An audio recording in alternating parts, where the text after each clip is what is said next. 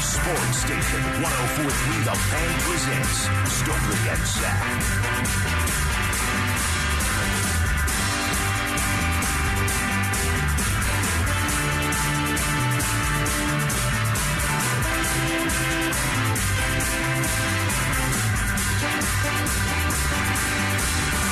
Can we be there? See, I don't know the rules. We're still here. He's James Marilad. I'm Will Peterson. Yeah. Do you have to be here every hour or just at the jump? You don't have to. You do have to do it at the jump. You got to do it at 11. Now that we play that song, I think coming into all 3 hours, I usually do. So I'm sitting in on Friday with Stoke, and for 4 years, I've always had the same line. We are here. I'm James Marilad from DenverSports.com, filling in for Zach By. Brandon Stokley is here on his normal perch, and he got upset with me last time. Why, for the word perch? He challenged me that I need some new material. You know, I think it's a tradition. So I'm going to break it out in segment 1 on Friday and see how he rolls with it. All right, Broncos and Rams joint practices have wrapped up down at the Centura Health Training Center. And a little bit of a straw poll just based on my Twitter feed, James. Every single person that was down there and watched practice has said that the Rams have won it, that Alberto was somewhat the star of the day with his 3 touchdowns. But as Andrew Mason points out, the Rams definitely took the day overall because of ones versus ones. Not one-on-ones, one versus ones. The Rams' first-team offense versus the Broncos' first-team defense.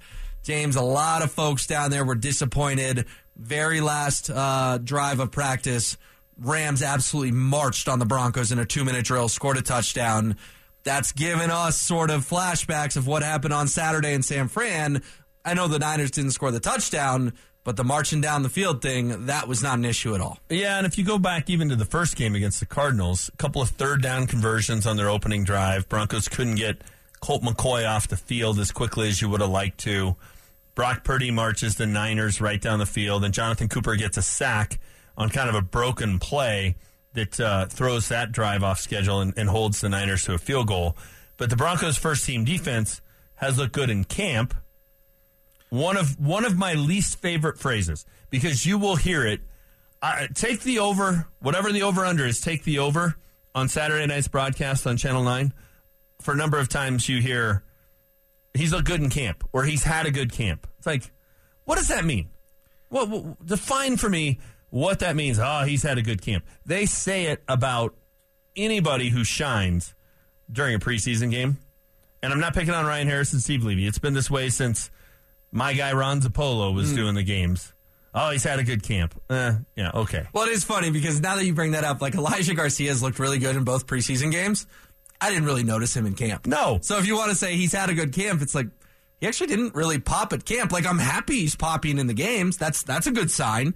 I'd rather you pop in the games than camp. But I hadn't noticed him, and I was at 90% of the camp practices. If you right now, so you got to call this before the game. If you started listing who's had a good camp based on practice, Jaleel McLaughlin, he's looked good every day. Taylor Grimes. I think Montrell Washington at times has had some moments. Justin Simmons, obviously, just hasn't been out there a ton. Defensively, too, I think Jonathan Cooper and Nick Benito have had a good camp. Yep. So if they do something on Saturday, you can say it. If it's, I don't know, pick a rando. Jonathan Harris. Right. If Jonathan Harris has a sack, oh, he's had a good camp. Really? Has he? Find me that tweet where Jonathan Harris was just dominating the day. You watch now. How many times you hear it on Saturday? Okay, he's had a good camp. I will have an ear for it. What do you make of these reports that the Broncos have lost this joint practice? How big a deal do you make of that, particularly because the Rams, by most accounts, are, I think they could be a little better, but they're, by most accounts, a 6-7 win football team. Certainly not the Super Bowl team they were 18, 19 months ago. Was there a scoreboard? I don't believe so. Okay. Nothing that I've seen that said a scoreboard. But James, I'm going off Mike Kliss and Andrew Mason and Troy Rank and James Palmer and all these people we know saying the Rams won the day. And I bet you all these people were standing next to each other for the entire 2 hours. Here we go. And you're going to go on your groupthink ramp here? Yes. Here? Right. Exactly. They all stand together and they all have the exact same assessment. Okay. All right. I mean, listen, I'm not trying to disrespect any of those folks. I just think they kind of see what they want to see. They all compare notes, and they all come up with the same conclusion. Where's the person with the contrary opinion? Well, I'll be excited because we are going to have Cecil Lammy in here at 1:30. D-Mac will be in here at 2 as we pass it off to the drive. They were both there, and I haven't seen either of them tweet that the Rams won the practice. So I'll be excited to hear what Cecil and D-Mac have to say. Maybe you'll get your contrarian opinion. Practice. I mean, look, if it's like it was when the Niners were here, that's a red flag because the Niners. No one is saying that. I want to be clear. People are just saying the Rams were better, but it was not like the Niners. And that, to me, sounds like the Broncos were better last year than the Cowboys. They were. According to all the group thinkers, the Broncos won the day. We saw it with our own eyes last year. They were better than the Cowboys. Yeah, okay. Maybe. Sure. It was the first day Russell Wilson and the offense did anything in camp. The first day they had any sort of highlights, right? Which we should have taken as a huge red flag. And we didn't, but yeah, I guess they were better. But again, were they? Because the Cowboys had a good season, the Broncos were terrible. Yeah, but James, the only report we're getting from these joint practices of any sort of success from the first team offense is one Russell Wilson to Kendall Hinton completion. We're not seeing anything about Jerry Jeudy in a 2-hour joint practice. Anything about Cortland Sutton in a 2-hour joint practice. That raises red flags to me, especially, we talked about it in the first hour. You and I think the games are more valuable, but there are so many NFL people who think these joint practices are just the best thing since sliced bread. And sliced bread today, Jerry Jeudy's not eating, Cortland Sutton's not eating. What if today was scripted to be pro Rams and tomorrow was scripted to be pro Broncos? Are you going Arian Foster on me? No. But you know what the other team's going to do. Hey, this is what we're looking to work on. Run this against this. We want to do X. Peyton and McVay did say they had talked to each other, so I see where you're going with this. There's some of that goes on of hey, the first team defense against the Rams' first team offense in 2 minutes. All right, maybe the Broncos aren't blitzing like they would blitz in a game because that's not what Sean McVay wants his crew to work on in that situation. And today's the Rams' day to work on what they want to work on. All right? Could be. Now, if they go out and dominate them again tomorrow, well, that theory goes up in smoke because there's no way it was a pro-Rams day and a pro-Rams day. And I don't know how much of that went on, but, that's my point of, nobody watching on the Hill knows that. And I'm not trying to go all Pat Shurmur here of sometimes you're trying to throw in completions because we are smart enough to know what that drill was. But I just think there's some of that where you don't know the script, you don't know the plan for practice, and that can make things lean one way or the other. Still doesn't mean the Broncos couldn't have stopped them. It could have been, hey, go base in this. Well, you're going base. You could still make plays. But that's the part of it that always makes me kind of take these results with a grain of salt. Yeah, but again, we're not hearing about Jeudy and Sutton. We're hearing about Albert O. And good for Albert O. Where do you think, 3 touchdowns in a joint practice? I understand he's still 5th on the depth chart with tight ends. He's behind Nate Atkins, an undrafted rookie, obviously behind Manhurts, Stolcich, and Troutman. But, man, that's got to get Sean Payton's attention. And we'll get to Sean Payton's presser in a little bit, and I guarantee he's going to be asked about Albert O. But between some blocking, which has been a rarity that we've seen in the preseason. He had a great block on the Jaleel McLaughlin touchdown. 3 touchdowns today. I don't think we expected to be sitting here talking about Albert O being the star of this joint practice. But if he's your only good takeaway, then maybe that's the biggest thing that a week from now when it's cut down day, we're going to say, you know what we got out of those joint practices? Albert O made the team. If I'm making the choices, if I'm picking the 53, Albert O makes my roster. And I keep 3 tight ends, and it's Troutman and Dulcich and Albert O. And here's how I look at these. You're not keeping Manhurts? No. Ooh. Are you ever going to kick yourself for cutting Nate Atkins? I don't know enough about Nate Atkins. But he's going to go somewhere else and make you regret it. I don't think he's going to be Gronk or Travis Kelce. Chris Manhurts. Is he going to go somewhere else? You're going to be like, that's the one that got away. No, but he is a very specific player, a run-blocking tight end, and this offense wants to run the football. I think that's an overplayed narrative, first of all, that this team wants to run the ball a bunch and that they're going to be run dominant. If they run the ball more than 40% of the time, I'll be surprised.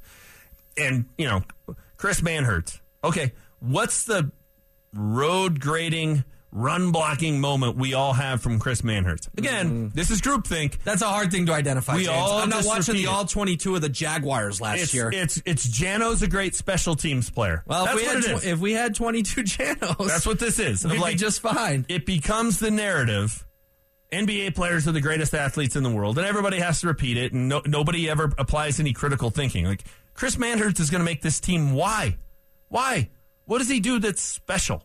What has been his moment where it's like, man, they can't live without Chris Manhertz. Man, you may regret cutting him when he goes somewhere else and turns into a player.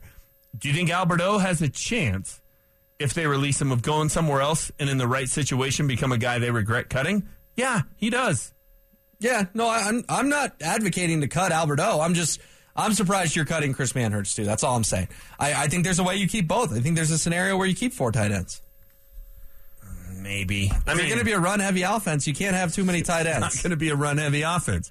Sean Payton has said they were going to be a run-heavy offense. Find me the offensive-minded head coach who wants to operate a run-heavy offense. Arthur Smith in Atlanta, maybe. Yeah, the Falcons have been great shakes. That's working out wonderful. All right, man. I'm just telling you, he was the story of the day today. I didn't get to see it with our own 2 eyes, but that's all any reporter who was out there can talk about. He turned Drew Brees into, by the time Brees retired, the greatest passer in the history of the NFL. But everybody here thinks he's going to all of a sudden, with Russell Wilson, his $50 million quarterback, he's just going to turn into Ground Chuck in Seattle in 1978. I'm just not buying it. I think he wants to win, and I think he knows that's his best path to win. Okay, who are his best players on offense? Javonte Williams. No. He's not. He's coming off of a torn up knee. He's not their best player on offense. Their best players on offense. Well, it's a coin flip between Javonte and Judy. It's not Cortland Sutton. He's had a good 3 weeks, James, but he hasn't been the same guy since 2020. So I got to see it in the regular season before. But you don't have he's to all see the way back. But you don't because have of to his see it 3 from weeks. Javonte Williams. Come on. Yeah, but Javonte Williams hasn't had the 3 bad years that Sutton's had since he tore his ACL. Right. He hasn't shown us anything. So they have He looked fine last week. They have a banged up running back who was a guy who split time before he got hurt. Because they had a weird obsession with fumbling Melvin Gordon. That was dumb, and that was on management for even re-signing Gordon in the first place. Okay, and it's also a guy that in college had to split time with Michael Carter, who's now, 4th on the depth chart with the Jets? Pretty sure they were doing a good job at Carolina of saving these guys and not going the Monte Ball 2,000 carries route or whatever it was. Okay, but he split time with Michael Carter, who's now behind Breece Hall and Dalvin Cook and all sorts of folks. Pretty good players last time I checked. Well, for some reason, they felt compelled to go out and get more running backs. Yeah, I would have liked the Broncos to go out and get Dalvin Cook. Last time I checked, he's a perennial Pro Bowler. Agreed. But if they were going to be a run-heavy offense, don't you think they would go out and try to have more than Javonte Williams coming off of a completely destroyed knee, Joe Mixon's backup, and an undrafted guy? Well, Samaje Perine has looked very good in camp in the preseason as well. He has. And then your boy, Jaleel McLaughlin, looks awesome. There's one. Yes. Samaje Perine, he's looked good in camp. I watched that with my own 2 eyes. So, on offense, I mean, if we want to count the offensive line in 2, like 5 of their 7 best players are either running backs or O-linemen. So, yeah, that makes sense to be run heavy. Their best offensive players are Russell Wilson and Jerry Jeudy. Their next best offensive players maybe 2 years ago are probably Cortland Sutton and Greg Dulcich. No way. Yeah. James, you just said Greg Dulcich is better than Javonte Williams. That's insulting to Javonte Williams. Javonte Williams is coming off of an unbelievably bad knee injury. It was 10 months ago. And he's just fine. He didn't even start on PUP. It's an Adrian Peterson-esque recovery. Okay. He's got Wolverine blood. I'll believe it when I see him. I'll believe it when he's out there with the big old knee brace on, running for 1,000 yards. To call Greg Dulcich a better player than Javonte Williams is very unfair to what Javonte Williams has accomplished in a short time in this league versus hamstring guy who's played 7 games. Hey, Greg Dulcich in those 7 games was every bit as impressive as Javonte Williams was as a rookie. The rookie year from Javonte Williams. He led the NFL in broken tackles. Oh, well, geez. I mean, there's a cast of, give me the Mount Rushmore of guys who've led the league in broken tackles. Nobody can name them. How about the guys who... Sure, it's some of the greatest running backs of all time. How about the guys who can avoid tackles? That would be probably a better list. Like, this rookie year of Javonte Williams is one of the most overblown seasons. I mean, he wasn't Mike Anderson. He wasn't Clinton Portis. He wasn't Terrell Davis. Like, What are we talking about here? They're going to be run heavy? If they were going to be run heavy, Jonathan Taylor's available, Dalvin Cook is available. Well, he was. But they could have gone and signed him. They could have. Until like a week ago, and he was a free agent. You don't even have to trade for him. Like, there's been a lot of really good running backs that are on the market or looking to get moved. If they were going to be run heavy, again, I don't think they're going to lean on a guy who's coming off of a major knee injury, Joe Mixon's backup from last year, and an undrafted rookie. I think calling Samaje Perine Joe Mixon's backup is such an oversimplification. It's a statement of fact. Yeah, but he scored touchdowns in the last 2 AFC title games. He averaged something like 7 yards a carry. Samaje Perine's a number one back who was just stuck behind a top 5 runner in the NFL, so that's why he went and found a new home. How many teams in the NFL would Samaje Perine start for? Hey, let's do this. Half. Let's do this. How many teams in the AFC West would he start for? Is he starting over Austin Eckler? No. Is he starting over Josh Jacobs? No. Well, Josh Jacobs, we don't know what his future is with the Raiders. I guarantee. There's another guy the Broncos could go get. Is he starting over Isaiah Pacheco? No. So he doesn't start for any other team in the AFC West other than the Broncos, who are going to be run heavy. Pacheco's a product of playing in Patrick Mahomes' offense. Samaje Perine. People want to crown that kid, and he's a fine player. But any running back that plays in Patrick Mahomes' offense looks good. Samaje Perine is a fine player as well. He's a pedestrian running back. But for whatever reason, because he's had a good camp, in this town, everybody's acting like, hey, you know what? He's going to be the second coming of TD. No one's saying come that. on. But I'm just saying between Javonte, Samaje, and Jaleel, they have the weapons to be a run-heavy offense, and that's why you need to keep a guy like Chris Manhertz because he's a tight end. He's a tight end who blocks. Do any of those 3 guys exceed 600 rushing yards this year? I'll go Shanahan's, yes. Let me pay off one before we start doing another one. I'll tag along tonight because I guarantee that's a winner. Yeah, I would expect Javonte Williams right around 1,000 yards. 1,000? Okay, you want to go 1,000 on Javonte? Right around 1,000. Well, how close? You quoted me the number first. I'll take your 600. Well, you're talking about all 3 of them like they're, it's going to be impossible to take any of them off the field, so they better go a third. They're going to get close to 2,000 yards as a unit. They are. Javonte's going to get about 1,000. Samaje's going to get about 600, and Jaleel's going to get about 400. And the best units in the NFL, their top 2 duos, they get around a 2,000 yards together. That's what they do. I just don't see that. I bet Aaron Jones and A.J. Dillon were right around 2,000 yards last year. Yeah, and both of those backs are better than anybody on this roster. I bet Ezekiel Elliott and Tony Pollard were right around 2,000 yards and last both of those backs are better than anybody on this roster. Not Zeke. They could have had Zeke. Did you see There's another guy that Did you see Zeke? He looks like he's had a few bites at Shanahan's recently. I'm sure that's part of the issue. Tony Pollard is better than anybody on this roster. On offense? So Samaje Perine doesn't start in Dallas. I think you are dismissing this because you are obsessed with this Russell Wilson bandwagon that you are driving, and you want everyone to jump on it, and you want to tell us all that you told us so, when we just went through last segment talking about he doesn't have any wide receivers outside of Jerry Jeudy and Cortland Sutton. I don't think a guy who, when he was an offensive coordinator, turned Tony Romo from an undrafted free agent into a very, very good quarterback, a guy who turned Drew Brees into a cast-off from San Diego into a surefire Hall of Famer, is going to come in here and in his first year say, we're going to run the ball with Javonte Williams, Samaje Perine, and Jaleel McLaughlin. I just don't buy it. I don't think that adds up when he's got Russell Wilson, Cortland Sutton, Jerry Jeudy, Greg Dulcich, Albert O, who may not even make the team. Well, he should. All right, let me ask you this, though. How old were Tony Romo and Drew Brees when Sean Payton worked his magic on them? Younger than Russell Wilson is now. A decade younger. Okay. That's another reason why he wants to go run heavy. He can read the room. He can see that Russ's age is catching up to him, and that Russ in the second half of his career is going to have to do what a lot of quarterbacks have done. And that's swallow that they are not the same guy they used to be, but if they're willing to accept their role, they can still be very effective in this league. He looks like the same guy he used to be to me. He really does. In his 5 drives in the preseason, he looks like the same guy we saw in Seattle. He looks like the same guy we were all excited about on March 11th when the trade went down of 2022, and this is not a drill. He looks like that guy. He does look better, but I also will remind you his first week of camp was historically awful.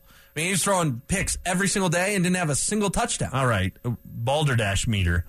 He had an historically awful first week of camp. It was panic time. Anyone who watched that was panicking, James. We went on Stoke exact. They practiced for 2.5 hours and he didn't throw one touchdown. Okay, hang on. So I just want to make sure. So in the historically awful first week of Broncos training camp, who did he supplant atop that list? I thought Drew Lock looked better. I thought Paxton Lynch looked better in his moments in camp than Russell Wilson did that first week. So, again, he's had 2 good weeks, but I'm allowed to isolate he had 1 really bad week. Okay.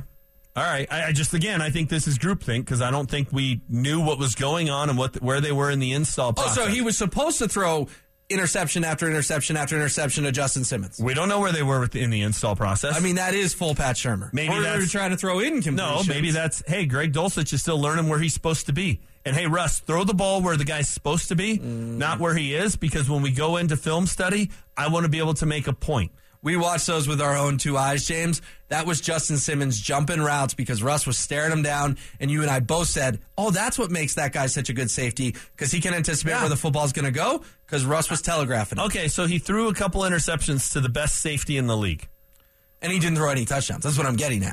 We had to go 2 hours and 15 minutes of practice and get accused of being negative because we couldn't find 1 touchdown. We'll go down there and watch practice. He throws 12 meaningful passes in an entire practice. He didn't throw any touchdowns. They didn't have any opportunities to. The practices, they're kind of a joke. Really, he'll throw 12 meaningful passes in an entire practice. Okay. I mean, unless we want to count when he's over there throwing it into the net. He's pretty good at that. He's better than the other 2 guys at that. But I just think we're overstating that. And I think if I'm Sean Payton and I'm coming in here and I want my offense to be good, am I going to bet on Russell Wilson, Cortland Sutton, and Jerry Jeudy, or am I going to bet on Javonte Williams, Samaje Perine, and Jaleel McLaughlin? And Mike McGlinchey and Ben Powers and Lloyd Cushenberry and Garrett Bowles and Chris Manhertz. Chris Manhertz makes that group. That's what he was literally signed here to do. Be a run-blocking tight end. Okay, so if you'd have made a list a year ago of the best run-blocking tight ends in the league, would Chris Manhertz have made anybody's list? Again, it's not something I study, but I trust the Broncos if they're going to pay him this much money and poach him, the first 72 hours of free agency that they wanted this guy. I trust what I see, and I haven't seen anything from him. And he's been banged up, and he just came back. So I would imagine then, he was back today. I don't know how they had a bad practice with Chris Manhertz back on the field, but I would imagine on Saturday we're going to see a lot of Chris Manhertz just pancaking guys, and this Broncos offense just running the ball right down the field. I'm not buying it. I don't think they're going to be a run-heavy team. I think they're going to throw the ball 60% of the time at least, and they're going to rely on their best offensive players. We'll have to see how that shakes out. I mean, listen, it was a spirited and fun debate based on the fact that we started talking about could Alberto have made the Broncos today with his 3 touchdowns in these joint practices. But again, I will remind you that in 2 hours of live tweets in a joint practice with the Rams, Russell Wilson had 1 completion that was any sort of noteworthy to any of the reporters, and it was to Kendall Hinton. So that's another tough day for Russ at camp today, sort of like week 1.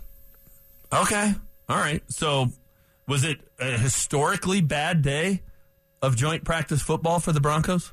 I never said historically bad day. I said he had a historically bad first week because I watched him throw pick after pick after pick after pick and couldn't find the end zone. And again, Paxton Lynch had better training camp practices than he did in the first week. That's all I'm telling you. All right. I'm just, You're a Paxton camp guy anyway. I was. I watched the groupthink people stand around and tell me how good Trevor Siemian played. How'd that work out? I'm just telling you, I think you are saying Sean Payton is stubborn. No, because he wants to get all the glory and turn these quarterbacks around. I think Sean Payton wants to win, and his best chance to win with this roster is run heavy. I think by and large, most offensive-minded head coaches want to throw the football. Most defensive-minded coaches want to run the football. They want to win 17-13. Offensive-minded coaches want to win 28-20. And it's just, you could go through the league, and that's just how that's how they are. And I think that's how it's going to be here as well. I think Sean Payton will get so much credit if he fixes Russell Wilson. Of course. If Sean Payton goes out and goes 7-10 and they rush for 1,800 yards and Javonte, Samaje Perine, and Jaleel McLaughlin all get 600 yards, nobody's writing a glowing review about that. All right, well, let's hear about these joint practices. Kevin, we've got Sean Payton. All right, I want to hear what the head coach had to say. The reviews weren't pretty. Here's Sean Payton after joint practices today. Well, a lot of film to cover, obviously. I thought overall, just, again, I'm on half the field.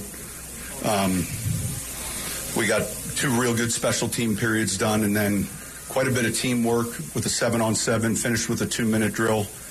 I would say, I don't want to guess how many plays, but a lot of plays run in a pretty short period of time. I thought both teams handled it really well, and kind of go from there. Any questions? What are you hoping to see on film? Well, it's not what I'm hoping to see on film today. It's what I'm hoping to see tomorrow, then the corrections. I thought on the offensive field where I was, we had too many false starts. I thought we tired pretty quickly.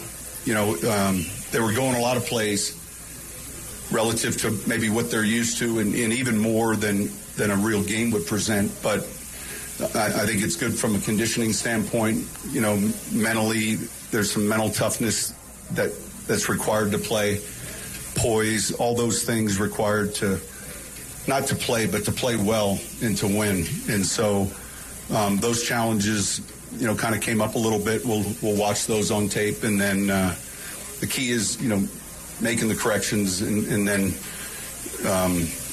you know, hopefully not having to see the same mistake from the same player again. Sean, you've done a lot of things. What do you like about it? I've done a lot only because I've coached a long time. I probably, our early years in New Orleans, we had a number with Houston because we were close. There's some cities, logistically, when you're out west, there's a handful of teams you typically get used to playing in the preseason that limit your travel. Houston was that for us in New Orleans because that was an easy trip. And then a number of years with New England. I'd say we probably had 5, both at home and in New England. And then eventually we came to L.A. quite a bit to get out of the heat. So when we did it with the Chargers, it was always us coming to them. They did it last week just to get a break from the humidity. What do we like? Well, you get different looks. So you get used to your own team, your own defense, your own offense, and you get a whole new set of formations, defensive fronts. Obviously, you get a whole new set of players that do things differently. So, you know, in a game, you're going to get things that maybe you haven't covered. And you know, today I'm sure we're going to look at plays, both sides of the ball, that we haven't seen because either our offense doesn't run them or our defense doesn't play it. But I think that variety is important. And then it also allows you, I mean, these are huge reps for so many players that are competing for roster spots. So these practice snaps are invaluable. You know, this would be like a preseason game, really, when you look at the snaps. It looked like Alvin Oakley had some moments certainly against San Francisco, and then today, is he making progress from that? He has. I thought he had a good week last week.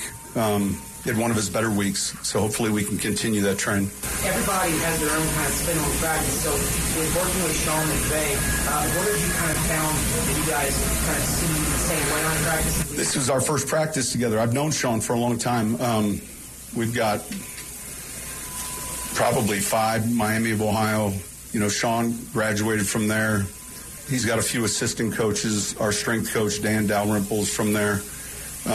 So pretty good contingent from that school. I don't know. I think, look, there's a respect as to, you know, a program that's won. Sean's won at a high level, and you know, I think that it made a lot of sense when you looked at the schedule and you saw that we were playing each other for the 3rd preseason game. And then there's some arrangement like, hey, if we get this game, do we want to have a joint practice? And it also made sense from an ownership perspective because both ownership groups are pretty close.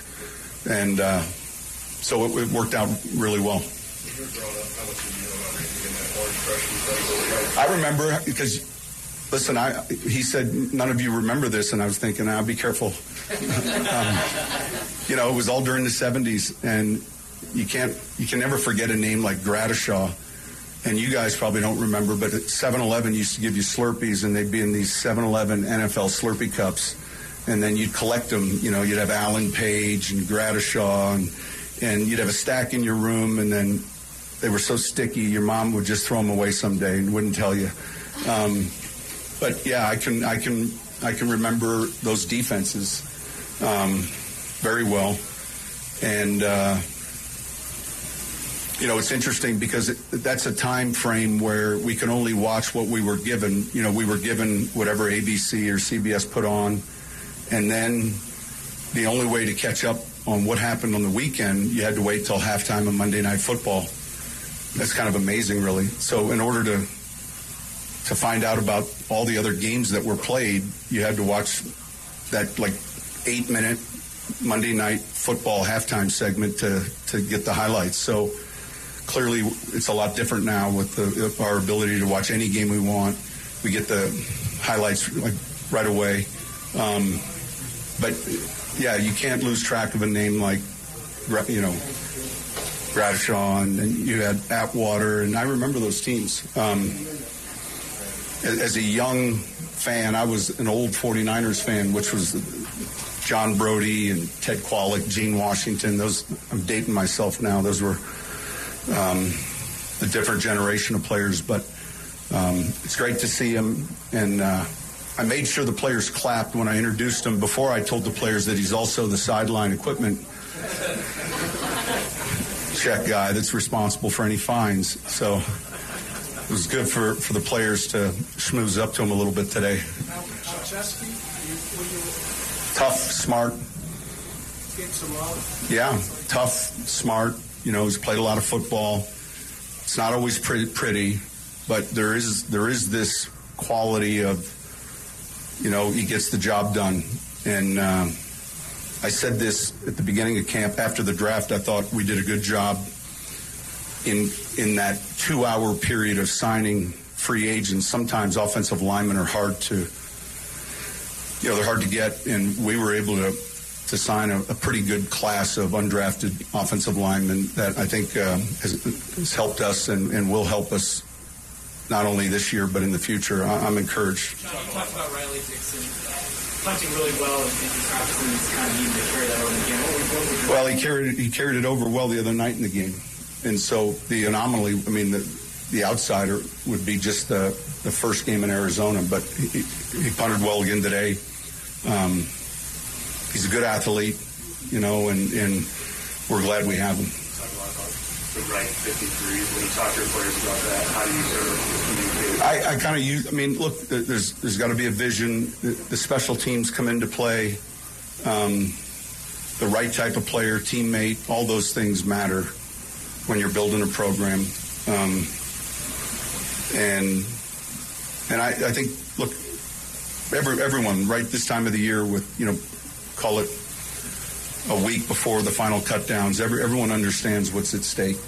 You know, the players as well as the coaches and front office people. So all these snaps are important. Yeah. You talked about the Eagles push quarterback sneak before and how you're interested in that play. I'm wondering specifically with Russell, is he interested in that play? I think the most he's ever done a quarterback sneak in his career in one season is 7 times with Seattle. So I wonder, like, have you talked about that? We have. No, and look, I'm sure he's comfortable.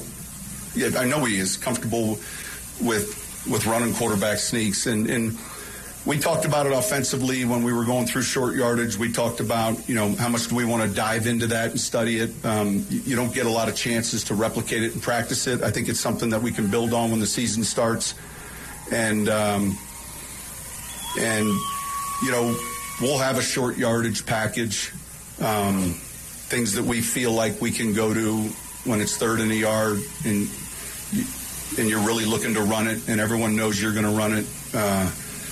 I think the key is being efficient. I know Philadelphia was very efficient with that. I do think Russ is someone that's strong and athletic and has traits where he certainly, I think, could have success. The key would be, you know, do we feel like it fits us right now? And I don't know that I could say I mean, we've discussed it, but I don't know that I could say that, we're going to see a lot of it. But certainly we're going to discuss it more. Coach, are drops more physical or more mental when a player is struggling with drops? Well, look, they're probably a little bit of both. They come from fatigue. They come from concentration. And at some point, they got to go away. Or, it's periodically I've had really good receivers that might drop a pass early in a game and then you wouldn't see it again. Marcus Colston, once in a blue moon, would have an early drop, and then he'd always exit the sideline like wherever I wasn't. But then he'd come back and, catch 15 balls or 12 balls. And so there were a few out there today, a handful of different players. It's something that, look, if your job is a receiver, you're paid to catch. And it's pretty simple. When players, when there's a drop, how important do you feel it is for the quarterback to get the ball back in their hands soon and go? Yeah, but it has to happen like kind of organically. It has to happen within the framework of what you're doing.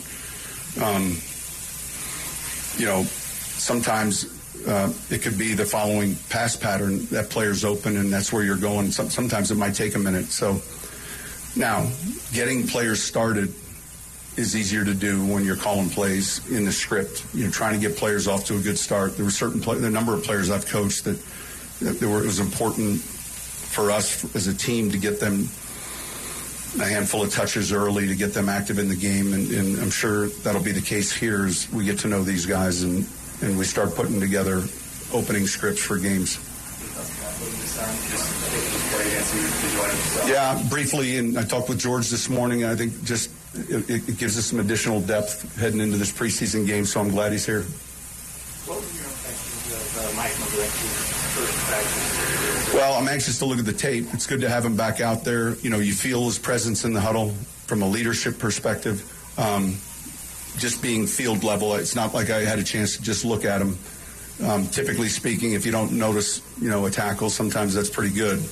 But I know that we're better when he's out there, and you felt his presence just in the team drills. Thank you, Coach. All right, thank you. All right, that was Broncos head coach Sean Payton, James Merrilat, Will Peterson in for Stokley and Zach. Plenty to react to, including the flags, the offense getting tired, and Sean Payton not happy with the drops. We'll tell you who the main culprit was next.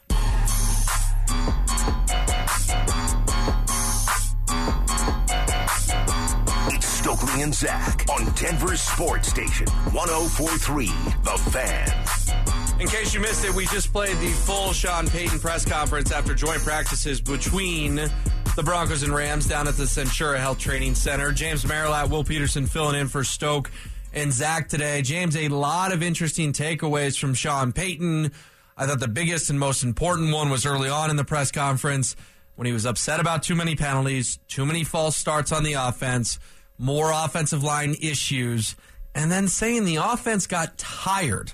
That caught my attention as well. As like, okay, when they had to go do it time and time and time again, the reps caught up to them a little bit. Certainly a head coach that wasn't super duper pleased with how things went today. No, and it sounded like a team that was kind of beating themselves a little bit, right? Penalties and putting yourself in 1st and 15 constantly or whatever the down and distance turns into at that point. It doesn't help. I didn't think he sounded like someone, though, who was irate with how it went. No, I didn't either. I mean, it didn't sound like, oh, my gosh, when we go up and look at that film, I'm going to figure out who I'm going to cut because that's how bad it was. It didn't sound like that. It sounded like a guy that wasn't happy that they're still having some of the same issues. When he talked about the drops, I thought it was interesting, though, that he mentioned that, hey, I had some guys in New Orleans who would have one early in a game. I think Colston is who he referenced, Marcus Colston. And then he, wouldn't come off the field near me because he knew he'd get an earful and then end up having a double-digit reception kind of game. So not that it was a free pass and he was excusing it, but it was sort of a, hey, great players have, miscues every now and then too. So I didn't think he seemed all that concerned about anything that went down today. Well, it's funny because you and I spent, the better part of the 12 o'clock hour debating if this is going to be a rush offense, a pass offense. And I said to you, well, the only thing we heard about today as a positive play for the first team offense was Russell Wilson to Kendall Hinton. Well, per our own DMAC, He says on the drops, this line of questioning was clearly inspired by Jerry Jeudy today. Okay. So that's D-Max reporting down at the Centura Health Training Center in the last half hour when Sean Payton said they have to catch the ball, because he did. That was one of his quotes. They have to catch the ball. They're receivers. They get paid to catch the ball. Yep. That was part of the reason the offense struggled today, is what we're learning in these last few minutes. Jerry Jeudy had another case of the dropsies today. Well, if you're dropping passes as a receiver, if you're committing false starts as an offensive lineman, those typically come from one of two things: a lack of concentration or fatigue, right? Like, Jerry Jeudy knows how to catch the football. The offensive linemen know how to wait for the snap count. Like, it's you're either not paying attention and not focused and not ready to go. Yep. That's a problem. Or you're tired. That's a problem. Both are correctable. There's different ways to correct them. You got to get someone's attention and make sure they're ready to go, and there's any number of ways to do that. And then you say, we're going to get in better shape. And if we're not able to go out there and do this, and he did say, hey, we're running at a faster pace than you do in a game. But you're going to have moments in a game where you got to go up tempo. 2-minute drill, baby. And it doesn't. Can't have drops in the 2-minute drill. It doesn't They'll sound kill like you. a group that's ready to do that. So, that's not good. Better to find it out on August 23rd than September 10th. When you hear Jerry Jeudy's having drop problems, and we obviously saw the drop in Arizona that he had the play before he scored the touchdown down there against the Cardinals. We saw it multiple times in camp where he had some tough days with the drops. Do you feel like, all right, Jerry, you're in your 4th year in the league now. You're a little too old to be having these drop problems. It's like when your 9-year-old kid is doing something that a 6-year-old does, and it's like, come on, bud.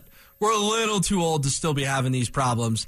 I think with Jeudy, the drops, if they are an issue again this year, and I know they were much worse in his rookie year than they were last year, but if they are an issue again this year, Broncos country is going to want to kind of pull its hair out, and that 5th-year option is maybe going to be questioned a little bit. Yeah, I mean, he robbed Drew Lock of a play that might have changed the quarterback's career here in Denver, right? It should have been an 80-yard touchdown run for a walk-off win at the Chargers.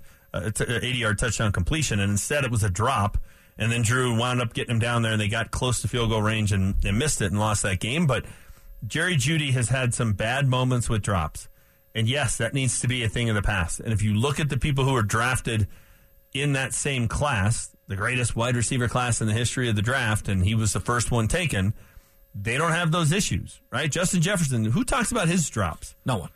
CeeDee Lamb, who talks about his drops? Can't say that's been on my radar. So it's a problem, and there are reasons why Jerry Jeudy hasn't had the success of those guys. Most of them aren't his fault. Quarterbacks, Pat Shurmur, Justin Outten, Nathaniel Hackett, like the list goes on and on and on. But dropping the football certainly has been an issue, and that's on Jerry Jeudy. Yeah. It just is. And it also turns into something, and this is another thing you heard on Hard Knocks last night, and Randall Cobb was telling the young Jets receivers from his Packers days, hey, if Aaron Rodgers doesn't trust you, he's not going to throw you the football. He hates interceptions. You could also add to that he hates drops. And Jerry Jeudy has to gain the confidence and make sure he has the confidence of Russell Wilson. Russell Wilson's like any other veteran quarterback, any other quarterback who's been great during his career. We can debate if he's great now or if he can be great again. But he has been great in his career. He has. And he's not going to throw you the football if you're not going to be in the right place and he's not confident you're going to catch it when he hits you in the hands. Peyton Manning clearly had his favorites, and he clearly had guys that were not his favorites. And the favorites were the Bubba Caldwells of the world, and the not the favorites were the Cody Latimers of the world. Yep. And we saw how that played out in his last couple of years here in Denver. A couple other takeaways from that Peyton presser. I mean, he said the reps for the players competing for the roster spots are invaluable. So he did sort of go what we debated early in the show and saying these joint practices maybe even more beneficial than the games. It sounds like a lot of evaluation went on today by the Broncos coaches in terms of who's going to make this 53 and not. We may see some cuts next week that we go, that's a bit of a surprise, or a guy who makes the team goes, well, he didn't do much in the preseason. Well, maybe they did stuff against the Rams today and then again tomorrow, because it sounds like Sean Payton is taking a lot of stock in these two practices. Well, and it's another reason why I think it's tricky to try and declare who was the winner of a practice, because you're not quite sure what they were trying to accomplish. Now, obviously, you want to go out and have every player on the roster play well, and you want to go out and dominate every drill. But if you're going out there and it's like, hey, we really want to execute stuff that we know we're going to run in the game with the 11 guys we're going to have on the field in these situations. That's different than, hey, we're trying to evaluate these 3 or 4 guys who are, kind of similar and on the bubble here, and getting an answer as to who is in and who's out is more important to us than going out there and making sure we can execute with the 11 guys we know we can execute with. That's a generalization, but that does kind of factor into this of like, well, who had the better practice? Well, again, it depends on what you're trying to accomplish and who you're trying to accomplish it with. I'm not trying to dismiss it. If everybody down there said the Rams were significantly better today, okay, that's a red flag. But I'm kind of hearing, and based on what you read on social media, we'll talk to Cecil Lammy and D-Mac, 2 guys who were down there. I'm kind of hearing it was a lean toward the Rams. And if it's a lean, it's like, well, again, we don't know what the script was. We don't know what the goals were today. I'm not going to get too alarmed by that. A couple of house cleaning notes on Alberto. He has made progress. Not necessarily a big endorsement from Sean Payton there. That wasn't some long, rambling answer. And then he also mentioned that the ownership groups are close. Remember, the ownership group of the Rams owns the Nuggets and the Avalanche, and there's all Cousins connections there, Walton, Kroenkes. So this won't be the last time the Broncos and Rams do joint practices. I can promise you that. Yeah, no, I'm with you on that. The other funny thing I thought from Sean Payton, listen, I loved all the things he had to say about Randy Gradishar. You got to get his name right. It was 3 times. And he clearly knew who he was talking about, and had seen him play, and he had the Slurpee cups, and he had the anecdotes. He wasn't Vic Fangio not knowing whose Avs sweater he was wearing. Gabe Landeskog's. Right. But still, there's an R at the end of it. It's not Gradishar. Yeah, 3 Gradishars in there, not Gradishars. Yeah. Speaking of Randy Gradishar, he has since taken the podium. Would love to get to a little bit of that sound before the show ends. But coming up next, Jonathan Taylor is available, and the Broncos have the 4th best odds to land the Colts' disgruntled star.